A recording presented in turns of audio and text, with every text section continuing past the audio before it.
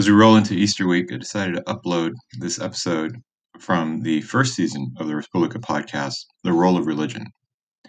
Happy Passover and Easter, or whatever religious holiday you observe during the spring equinox. And if you don't live in the United States, make sure to set your clock ahead 1 hour.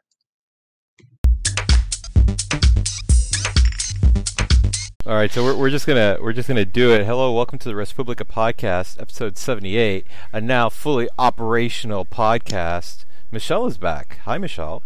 Hi. Yay. Glad to be back. And we also have a very special guest. Anne is in the back in Lyndon's apartment in New York City doing magical things. Hi, Anne. Hi, Anne. So we switched to microphone for audio quality. yes, microphones and headsets. So while Lyndon is getting a microphone, I'd like to have a shout out to Willie Buchanan, new fan of the podcast.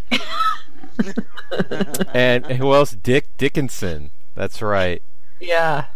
And wherever you are trolls. wherever you are in Macedonia or Montenegro, we welcome you and embrace you with open arms, as you are part of Western Europe and are not affected by the Donald Trump Muslim travel ban. And By the way, that's supposed to be for 90 days, just until they could figure things out. We're a year and a half in, and Yep. without the travel ban, we've miraculously been safe from those evil Muslims. Whoops. Speaking of miracles, what's the topic today, George? well, it's so ironic that the Supreme Court upheld the Muslim travel ban on an evening we were going to record a podcast on religion and the role that religion plays in politics and in modern society. And each of us are keyed up with the topic. So, Michelle, since you are joining us, I'd like you to begin. Oh, what? On which topics? Sorry. Just religion in general. Religion in general. Okay, Yes. go. Well, okay, just so you guys know my own background, I'm a Christian at a non-denominational church here in California. Used to be part of the Church of Christ and no longer. But I don't want anyone to be surprised by my background, so I'm a Christian. In terms of talking about religion, obviously, there's a lot of tension at the moment in terms of, the religious right, and then people who are progressive and Christians and the tension there, and then also, obviously, the people who are not Christians in our country who kind of get lumped into, or lumped out of, I guess, the religion umbrella, which I hope we'll talk about at some point on the podcast. I would imagine that Lyndon's is far more interesting. Mine, my background-wise, I have said many times on the podcast, I'm very much an atheist at this point in my life. I would say I've dabbled in various religions in my past, but I am not one that can quote any book at all, religious or not, frankly. Yeah. And, so my exposure, I do have a Catholic priest as an uncle. There are religious people that have been in and out of my life, various points. And I, from where I sit, it can be incredibly frustrating when I see religion and usually Jesus used as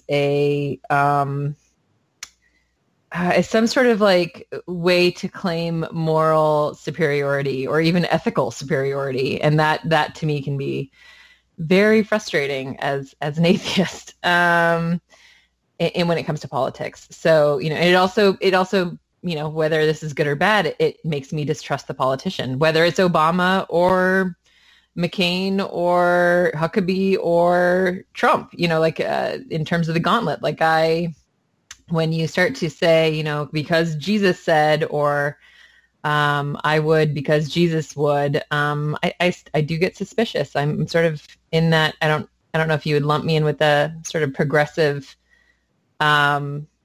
skeptics, but I I guess I am that. So that's sort of where I come at all of this from. And you, Lyndon?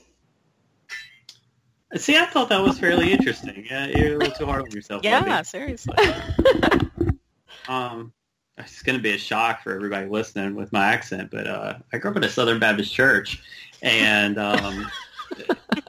who knew? I know, you never saw that one coming.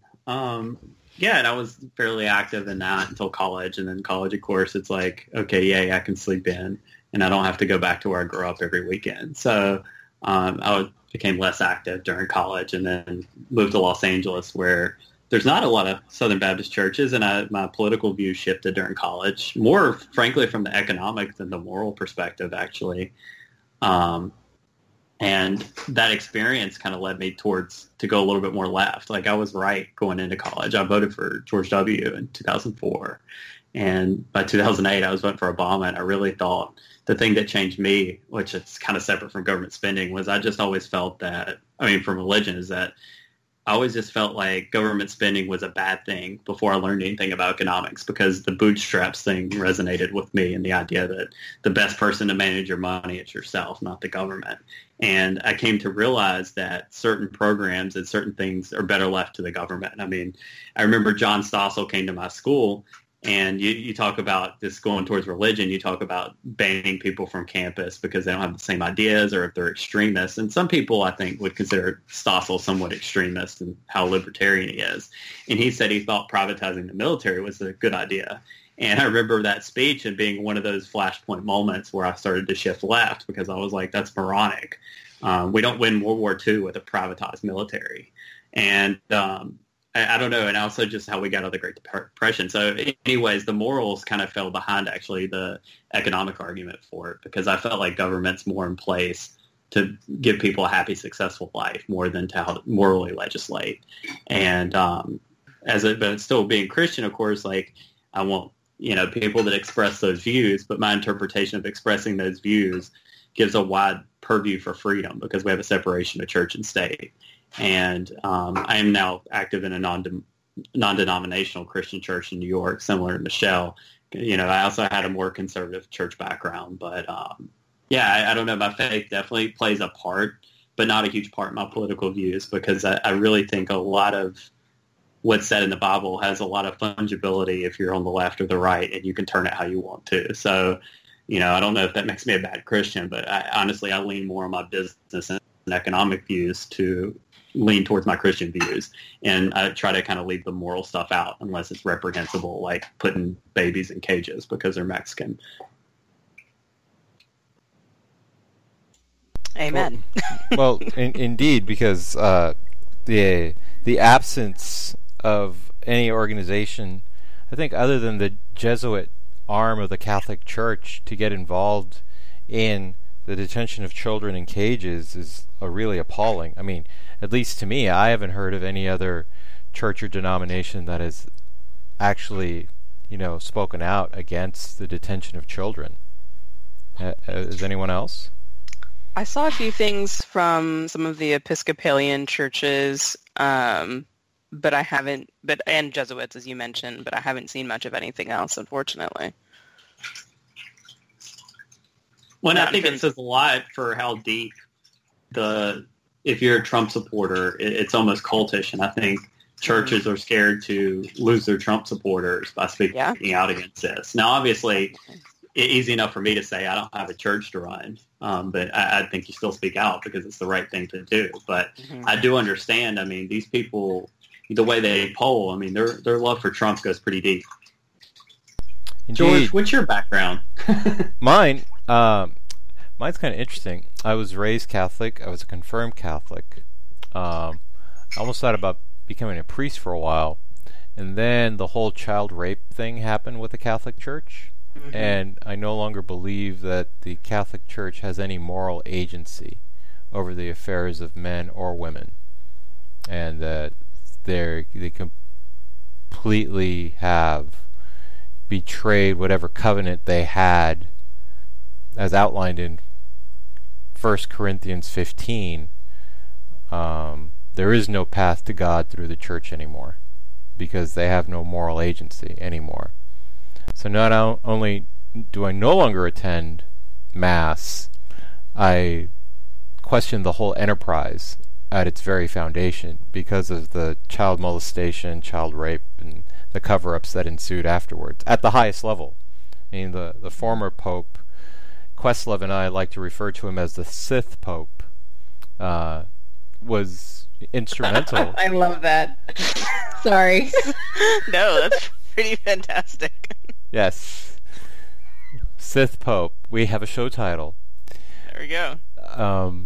He was instrumental in the cover-up or the transfer or relocation of some of the priests that abused small children, and as a father, that's unforgivable at that point.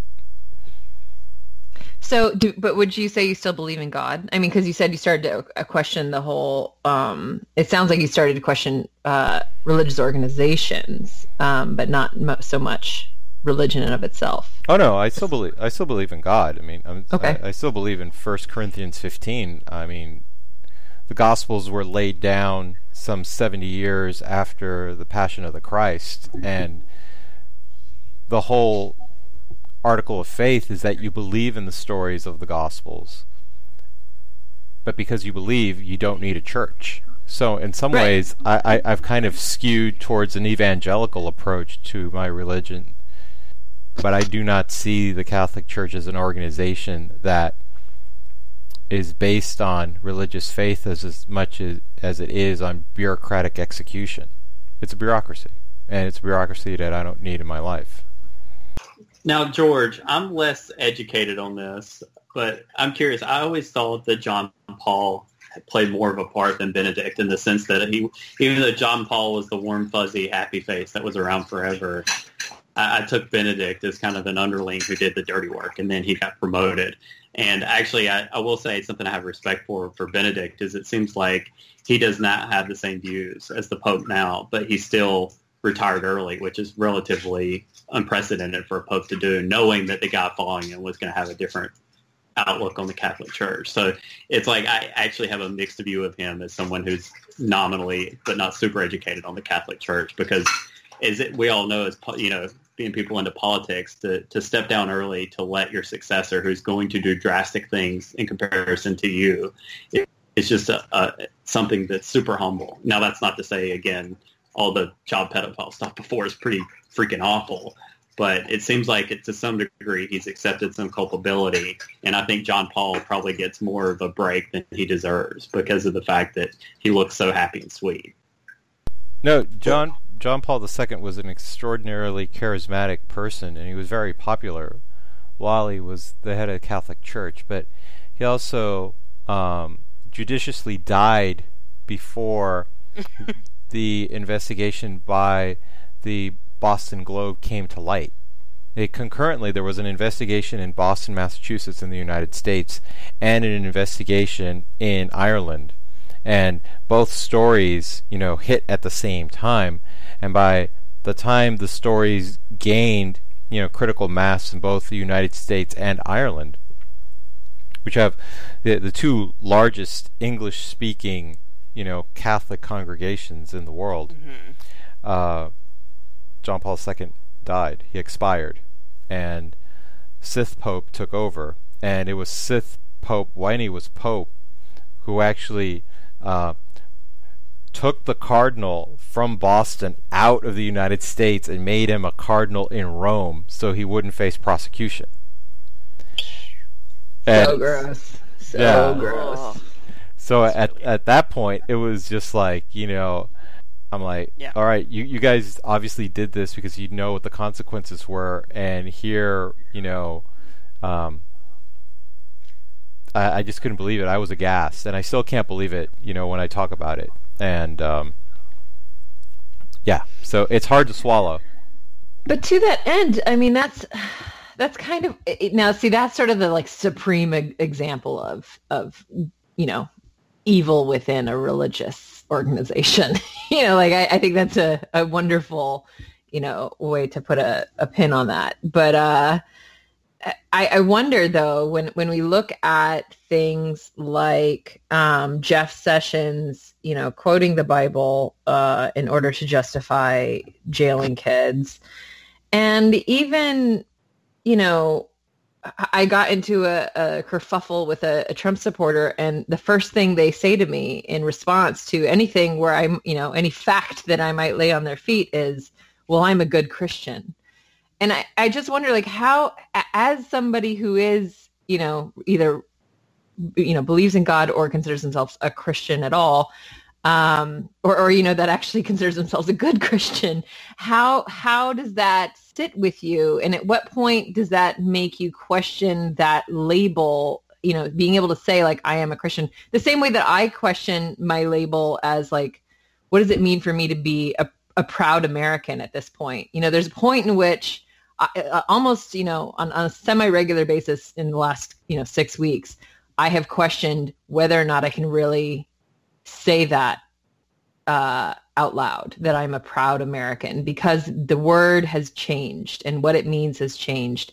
And I wonder that sometimes about the word Christian, when it's being, when these huge mega churches exist, and when so much of it does have to do with,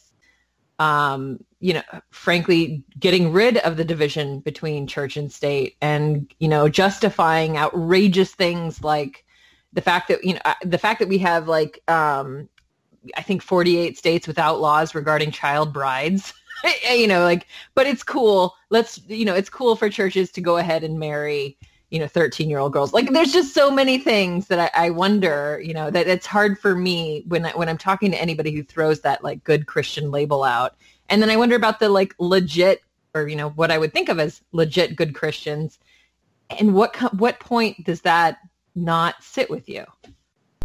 There's a great axiom, you may inherit the kingdom and they may forgive you in the next life, but right now you're being an asshole. I'm not definitely familiar. Using that. The one thing about religion and religious faith, it doesn't absolve you from committing sin.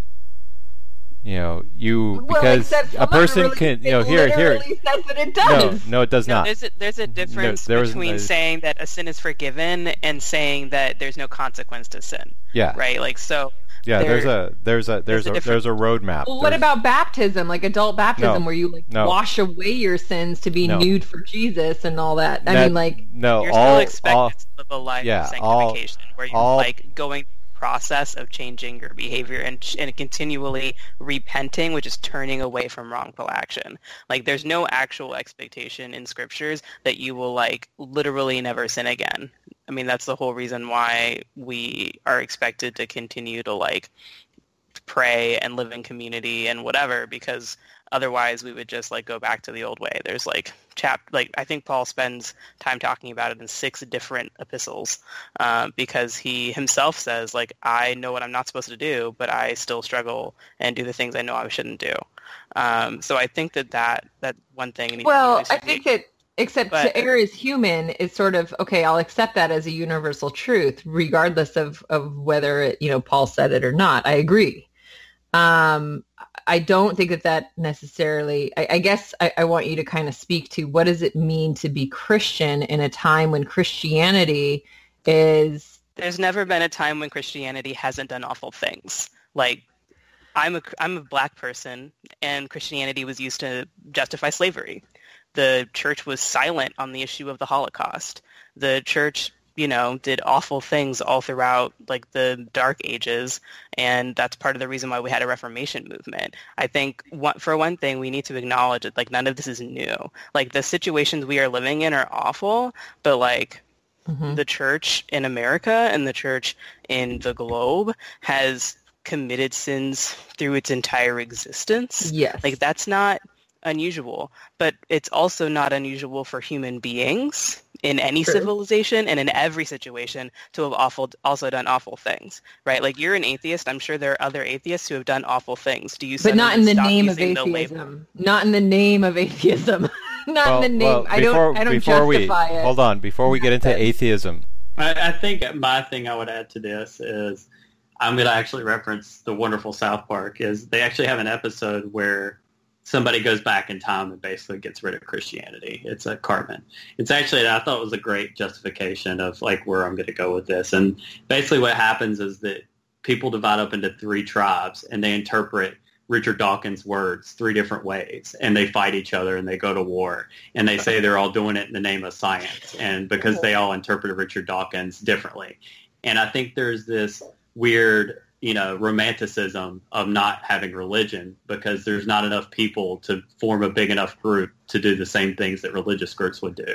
And Except that we actually don't have any kind of group meetings either. There is no situation in which we have group meetings. Right, but you're existing in this version of Earth, and I think what you're doing is you're criticizing organizations and human beings, and whether, God is a part of them or not, they're still human beings, Libby. I don't hold you to a higher standard for being atheist than I would for you being Christian. Like, Christians are still flawed human beings. So, like, when people pull this gotcha shit, like, oh, well, you're Christian, I expect you not to sin. I mean, cool. I don't know any Christians who don't expect not to sin. So, I mean, yeah, gotcha, all Christians all day. But, like, of course, that being said. And I'm not, I've never said that I expect Christians not to sin. I said, to err as human, and I think it makes perfect sense. That part I get. Well, you're asking me to decide if I should take off the label altogether or people in general. Should I say, like, oh, because there are Christians who do awful things, should I just not align myself with Christianity, right? Should I just, even and so, I mean, on that's a smaller level. Libby, can you let me speak? Libby, Okay. can you let me speak? Thank you. So, like, I think that it's important that we recognize the fact that there are plenty of groups where, like, there's a difference between, like, a group of, say, 50 people and a group of, like, 1 billion people, right, that existed for 2,000 years, right? Like, I don't have a better word in English to describe what I do besides the word Christian. And in the same way that you're questioning, how can I say the word proud American when, right now in the last 6 weeks or in the last year and a half or whatever, like, Americans have been doing bad things. Americans have been doing bad things since before it was America. Right? Like, there was a time not all that long ago when I wouldn't be able to live in the state that I'm living in, married to the person I'm married to. And there had to be a constitutional amendment to assume that I am actually a citizen of the United States by being African American. Like, it's not new. And so, like, wrestling with these labels, yeah, it's hard, but I'm not going to say, like, I'm not American when I am factually American just because there are Americans who do awful things. And in the same way that, like, I'm not going to say that I am not a Christian because there are Christians who do awful things. There's a difference between me deciding if I believe in my faith or not versus me deciding, should I use the word that everyone recognizes as the word for doing what I'm doing. And I'd also go on top of Michelle, and I would say that I think one of the things that Democrats suck at is letting Republicans represent these groups. I mean, I think Democrats are as much American as Republicans are, if not more. And yet Democrats kind of cede the proud to be American thing to the right for whatever reason. And, I think our views, which are considered dissenting, even though they're in the majority, we should, we should proudly espouse those views as Americans. We shouldn't abdicate being Americans because the people running it who are in the minority and who cheated through gerrymandering are getting their day in the light, because their day will end and it'll be our day, and we're as much American as they are, if not more, because we're not allied with Russia. So, I mean, I guess in the same way that Christianity has been on this sounding board for the right, yeah, that's because they yell louder. And, I mean, to segue into what we're, going to discuss tonight, one of the things I found really encouraging was that the Southern Baptist Convention, for the first time in 30 years, is changing direction with their leadership. And they brought a pastor out of North Carolina, I believe Raleigh, who's in his 40s and who basically said, we're no longer going to basically be a arm of the Republican Party. We're going to become nonpartisan, and even went out of his way, and I'm paraphrasing, that basically apologizing that they had already invited Mike Pence and they weren't going to uninvite him, but they understood that he was going to offend some people at the Southern Baptist Convention. And to go out of their way to apologize for Mike Pence, a.k.a. Christian warrior, Republican guy, like, I think Christianity should not be conflated with being Republican, but I can understand your flaw, or you're doing that, Libby, because those are the loudest Christians. That doesn't mean they're any more Christian than the ones that don't yell. And it's the same thing with the Americans. Some of the biggest assholes are the ones with the biggest flags. I mean, look at Texas. They decided that they're the most American, but then they also want to secede when things don't go their way. So, I mean, how American is Texas when they're ready to cut and run every time, the federal government does something they don't like? So, I mean, I just think there's this like insecurity that the right has to prove how much they are part of something. And I would kind of look at it the same way with Christianity lately. And so I'm very proud to be American. I'm not proud of what leadership's doing, but I mean, I don't know. Like, I think it's the same thing with your family. We all have times where our family does something we like or don't like. And, we're not going to absolve ourselves of our last names. For better or for worse, we are who we are. And it's up to us to represent that group as positively as possible. And, Libby, you essentially represent a non-group, but you still represent a group by representing that non-group. And I think you're a great person, so I think you represent it quite well. But for us, tell us that, we need to wash off the label Christian because of some outspoken assholes from the 80s, because frankly, that's where all this started, was this whole family focus crap in the 80s. That's where, the church is changing direction, and it's getting with the times. I mean, even my church, there was speaking about the Pride rally on Sunday. So, I mean, the world's a changing, and I think looking at the right as a monolith of all the Christians is, kind of wrong. Okay, I mean, I'll say that all of that is, I mean, I think a lot of that answers my question, and I'm not out to tell you that you can't say that you're a Christian, or that somebody who isn't an obnoxious, loud Christian isn't less Christian because they're not obnoxious and loud. But I do sometimes wonder, and I don't think it's unhealthy, and I don't think that I think sometimes it's like we're told that we have to say that we're proud Americans in order to maintain that we are as American as everybody else, or that we're just as American as the right. And I just question that sometimes. I don't know that I need to use the word. I'm talking about like the word in front of American. Of course, yes, I am American. I will pretty much always be American. Was born an American, and those that aren't born an American are, when they're naturalized, or when they come over, they are American as well. And to that end, I don't know that means that everybody. I don't know that being a quote good American even necessarily means that you have to be a proud American. I think it's okay to not be proud. In times like these, I'm not saying like indefinitely forever. And I think that during the civil rights movement, it's okay for people to be angry and not proud, and want to become proud of their country and work towards things that will make them proud of their country. And that's what I get frustrated by in terms of like these questions about whether or not we are, quote, one thing or the other, like it has to be all instead. That's why I get frustrated with the idea of like the good Christian. And I think it's okay to be Christian, but not fall into like always having to be the good Christian, or I am, in like that proclamation, or, having to say that in order to be, okay in your posse, in your crowd, or in your group, whatever it may be. And I also think it's okay to question if you're in your specific church, in your group of, 50 to 100, depending on, what kind of size city you live in, like maybe it's just 20.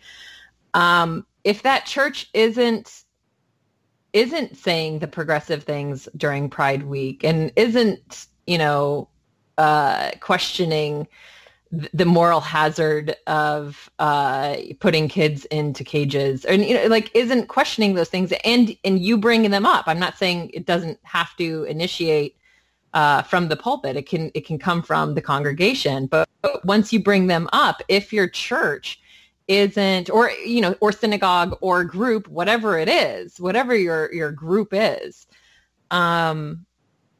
I think it's okay to question them, and I think it's okay to leave and find a group that works for you instead of having to feel some sort of unending tie to an organization that no longer represents you. And and I think that's one of the reasons that church membership is down, and as well as the Republican Party membership is down. I think that all of these groups that sort of refuse to be flexible and refuse to learn, they do have those consequences. And I feel a little bit like you guys are trying to put me into a box, as if I'm the only one that's questioning these things, or that somehow I'm a bad person for doing that, or that I'm attacking you as individuals for being Christians. But that's not what you asked me. You asked Lyndon and I and George if we would consider taking off the label that we're using or questioning that label, which was good Christian, which is fine.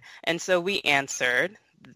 And I mean, I agree with what you say in terms of we should question things. I quote Alfred Lord Tennyson all the time that there's more faith in honest doubt than there is in half the creeds.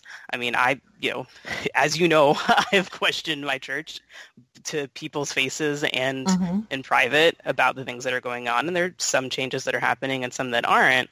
But there's I think there needs to be an understanding that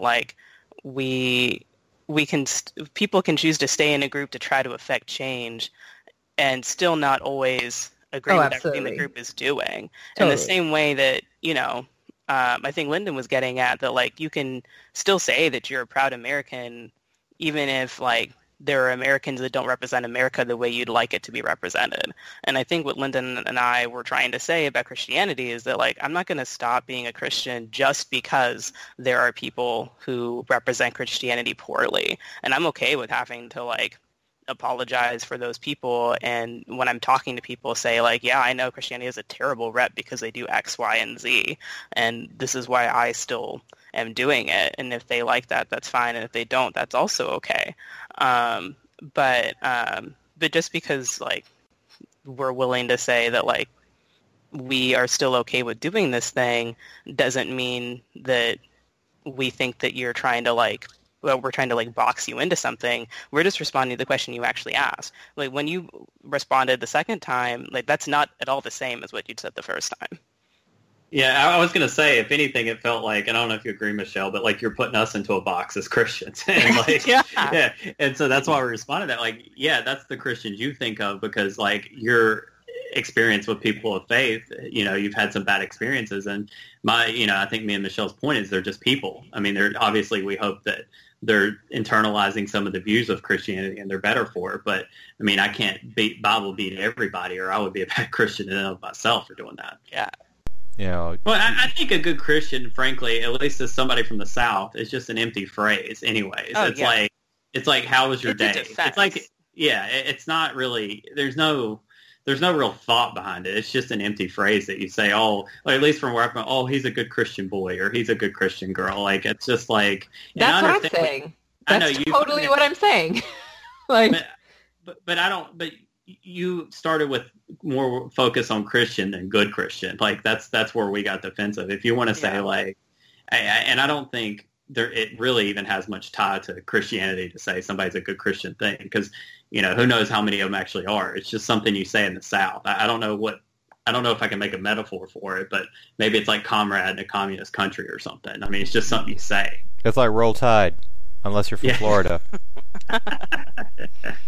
And people are saying that to you, Libby, especially online, it's a defense mechanism. You're saying something that makes them doubt if they are in fact actually a good Christian, and they are saying, but I'm a good Christian as a mental reassurance to themselves. I couldn't possibly be wrong here because I'm a good Christian. And that's ridiculous. They should not be saying that to you. I don't know that it's that deep. I think it's more to me, it's sort of when you bring up the sayings from the South, it's sort of what is the one where Southerns will say,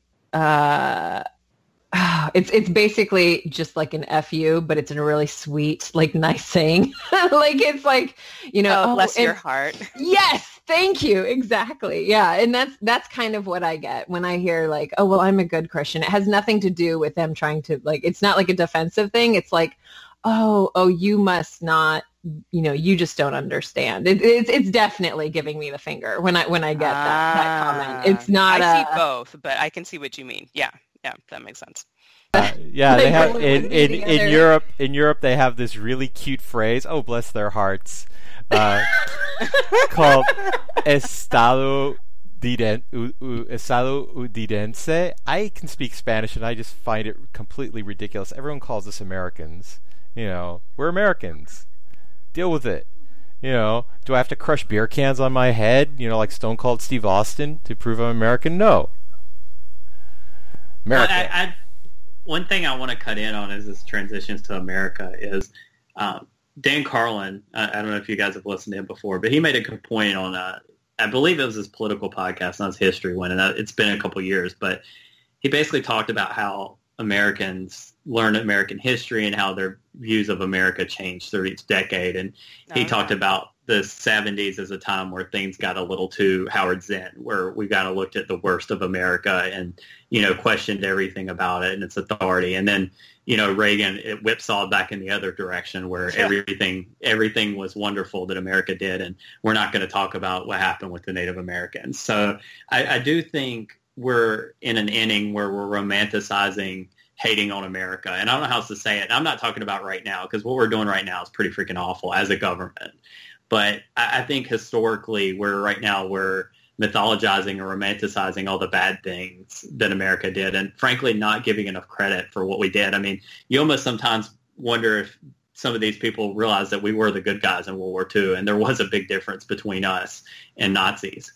And, sometimes I don't know, I just find that frustrating, because there is things America has done that you can be proud of. I don't think, we all have to, put our sackcloth and ashes on for American history. I think there's a lot that we've done right and set an example for the world. That being said, we can't rest on our laurels and be okay with what's going on in this moment. But I do think in academic circles, especially in progressive circles, we're getting in this self-loathing mode about American history right now that I could live without. And even Howard Zinn said when he wrote The People's History of the United States, this is not meant to be an American history textbook. This is the story of the oppressed people. And he never meant for that to be the be-all, end-all of American history, but some people look at that as their history textbook. It's interesting. Yeah, I think there needs to obviously be an ability for people to be both and, as opposed to either or. Ability to have nuance. Yes. Actually, no, that's impossible on the progressive side, because they see... hell yeah. It's impossible on the progressive side because everything is a power hierarchy. And they destroyed American patriotism first as an imperialist capitalist machine, and then they went after religion as a power hierarchy that suppresses women and minorities. So progressives cannot be both, because they have yet to design or create the language that allows them to be both. Both proud Americans and frustrated Americans? No, both Christian and American. And that's why the right holds those titles. Because there is no separation between identity and affiliation. Whereas on the left, especially on the progressive side, there's a clear delineation between identity and affiliation. Because if you have a certain identity, you can't be affiliated with an organization.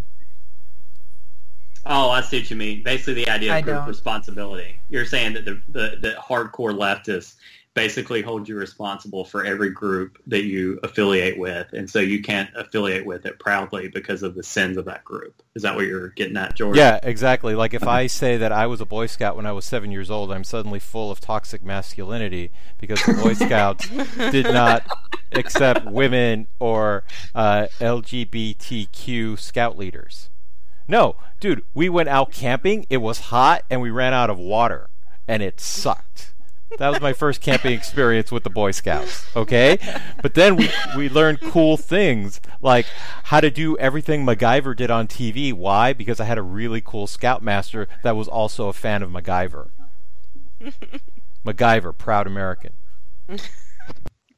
Honestly, I do think there's something to what you're saying, George. I mean, you're making a gross generalization, but I do think that's something that especially the far left really romanticizes, is this idea of group responsibility. And I mean, there is something to that, because like the whole idea of male privilege, white privilege, but I do think at the same time, like, it's kind of ridiculous to hold me responsible for, what people 200 years ago did. That being said, obviously I'm a benefit. But what about what they're doing today? Like hold you responsible for what, white males white straight No, males are I doing think that's today. ridiculous. It's Why? Donald Trump's life choices are not my fault. I didn't support him, so why should I be, just because he happens to be the same color and the same gender?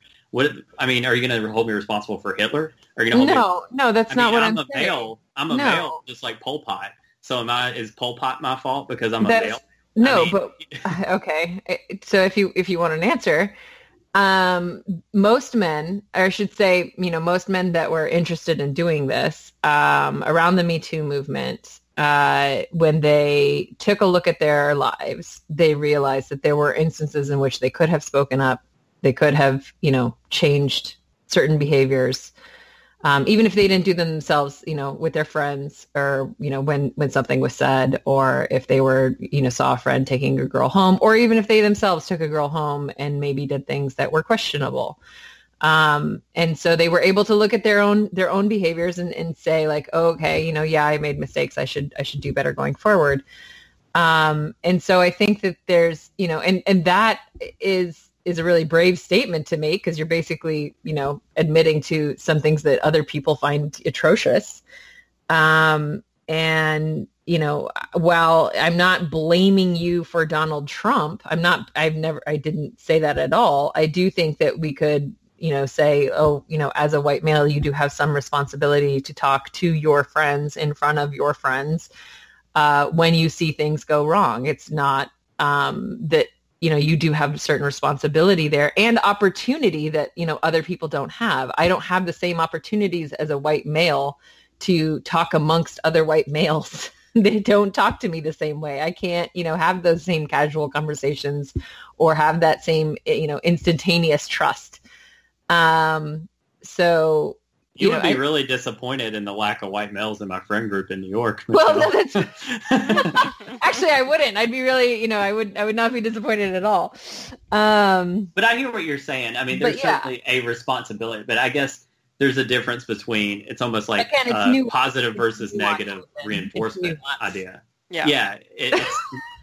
It's the difference between you could be better by talking to people about blank versus it's your fault they did blank. But it's very easy to hear the negative version of that than the positive version. And frankly, the way a lot of columns are written on, let's just say like Jezebel or Huffington Post, it's a lot more in that negative connotation. Well, it'd be like me saying to Michelle, black on black crime. Why do you let that happen, Michelle? If you read Huffington Post, you get the white version of that, white males at it again. They voted 60% for Trump, okay, cool. I didn't what do you Well, no, but see, I'll say to that end, white women, white educated women have probably been the most vilified, way more than white men, because white men were sort of expected to go ahead and vote for Trump. Whereas the fact that something like 60% or nearly 60% of white educated women voted for Trump was a huge, it was a big deal on Jezebel and having all the things that you're talking about. So I am that but do you think it's your fault? Well, here's the thing that's interesting about that. Again, I didn't vote for Trump. I didn't. But did I do the things I could have done? And we talked about this last episode, that the reality is that I do think that Trump is just in some ways just as much my fault as anybody else's, even those that voted for him, because I wasn't active in 2016. I wasn't like registering people, sitting around trying to figure out how to contact my congressperson, and, in 2010 like that. So, am I, and certainly was I talking to or really talking up Hillary to people that, other white women and checking in? No, I wasn't, because I made a lot of assumptions. And, so is it surprising to me that, a bunch of white women are brainwashed? No, it's not surprising to me. But, I do take responsibility to some end, because I know I could have done more. I could have, in the same ways that you could have done more in your youth when you were hanging out around whoever it is, or in college and there were some drunk people. Like, there's always situations in which you could have done more. And I think admitting to that and taking responsibility and then moving forward with that information doesn't mean that those articles pointing out that information, the fact that all these white women voted for Trump and everybody seems to be letting them slide on it because, hey, we should be getting out the minority vote. hey, Latinos, aren't you pissed off about what's going on right now? You should be voting.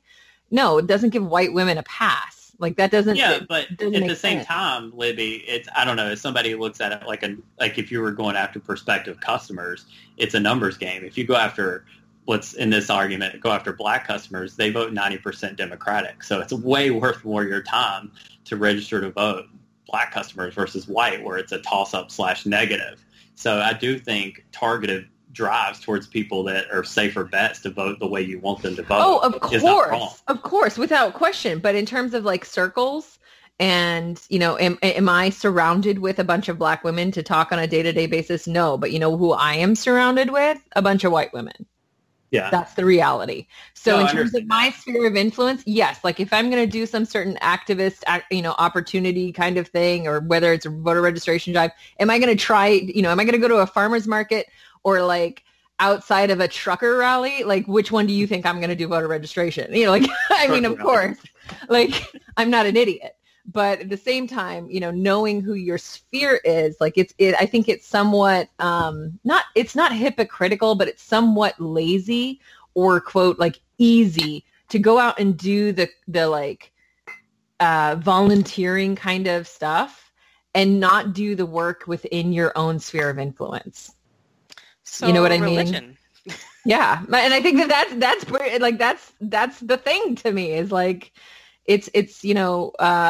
I don't like the idea of talking, when I've been to church, I've only been to one synagogue, but when I've been to a couple different church situations, when I hear things about morality being preached to me, and then I don't see the work being done, that's where I get frustrated. Yeah.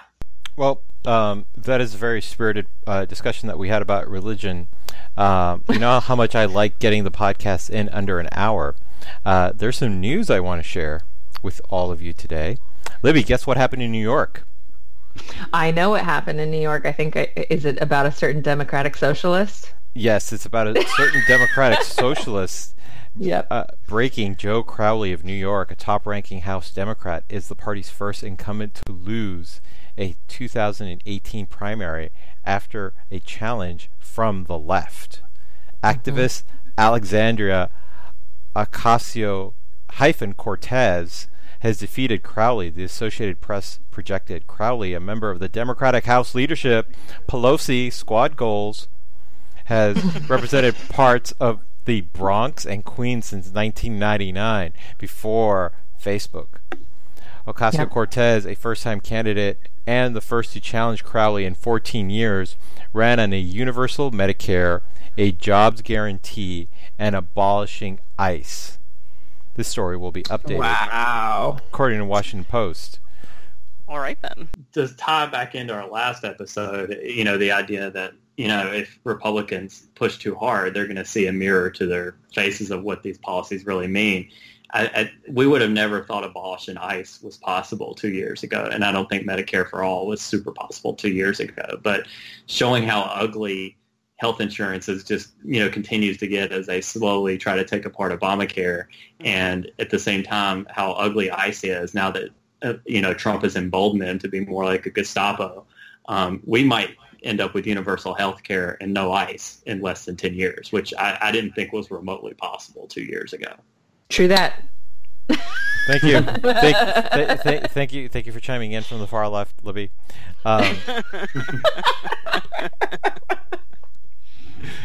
So this was a much better podcast than the last podcast we had. So I don't know what's made me happy this week, George. I'll need everybody else to go first. Oh yeah, no, I have not been very happy. I've been pretty sick, so I'm definitely not in the happy zone. I'm happy for NyQuil. That's what made me happy this week.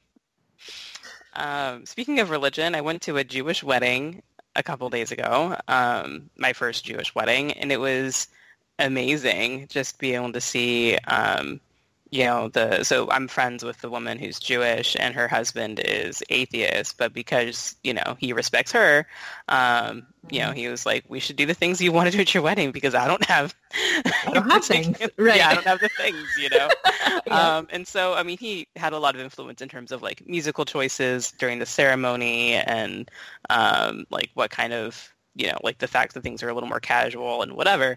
But in terms of like how the ceremony functioned, it was definitely a Jewish wedding, and it was just really beautiful to see the way that people from like otherwise very different like religious or philosophical like backgrounds in that sense, like clearly were able to like see past those things and see each other for the humans they actually are, the things that they do have in common, and respect themselves, like respect each other for the things that are different, which I think we need a heck of a lot more of. But it was really nice to celebrate them. Exactly. Yeah. And so I think we need a lot more of that, and I was really happy to see it this Sunday.